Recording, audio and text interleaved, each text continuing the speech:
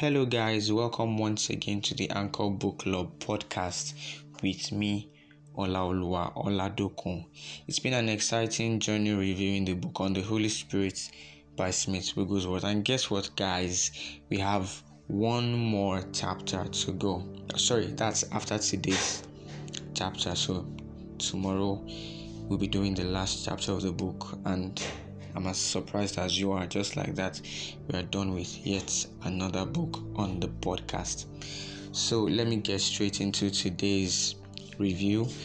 We're looking at chapter 18, titled New Wine. So I'll get straight into it.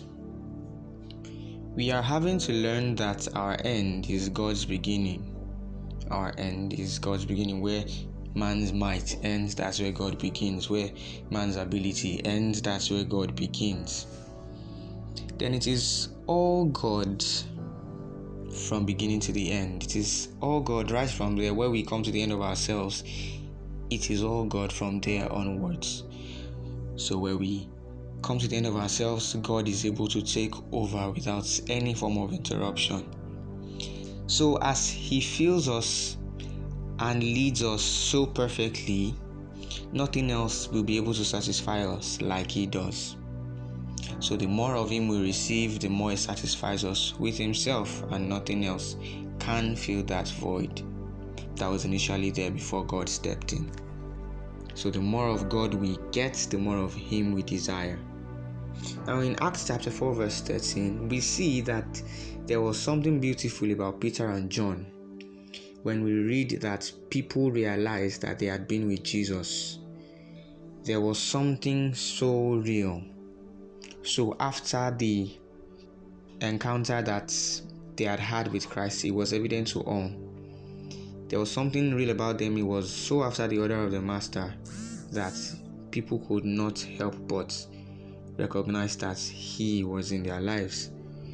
Now when they saw the boldness of Peter and John and perceived that they were uneducated and untrained men, they marveled, and they realized that they had been with Jesus. Now let me read this from the book. It says here that the one thing that was more marked than anything else in the life of Jesus was the fact that the people glorified God in Him.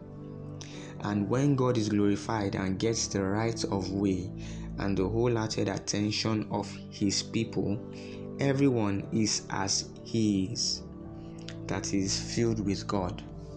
Whatever it costs, it must be. Let it be so. Filled with the Holy Spirit, filled with God. The only thing that will help people to speak the latest thing God has given us from the glory. When you are filled with God, you are able to have access to Him round the clock, and you can have up-to-date information on what His desires are and what He is doing.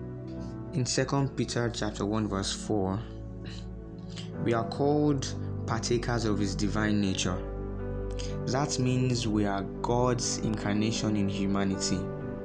On the day of Pentecost, the apostles were mocked in Acts chapter 2 verse 13 that they were filled with new wine, that they seemed to be drunken with new wine.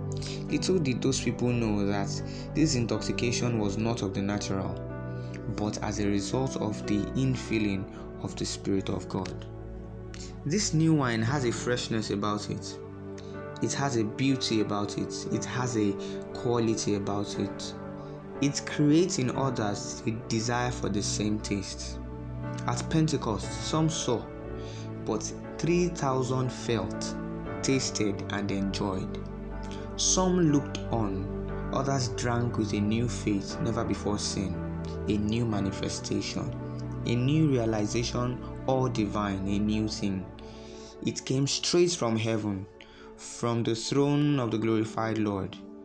It is God's purpose to fill us with that wine, to make us ready to burst forth with new rivers, with fresh energy, with no tired feeling. God wants to grant us endless access to this fresh supply of new wine. All we need to do is believe, press on. Let there be a fresh outflow, a new passion, a new desire.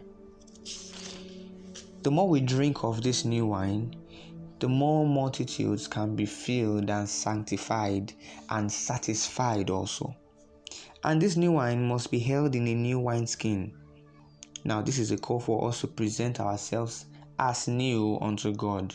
Let God clean you up. Let Him bring out the sparkle in your temple, because you have been described as a temple of God.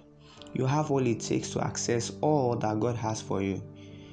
To reach the level of intimacy that the Holy Spirit craves, then we must reach the level of dominion that God will have us wield in this world.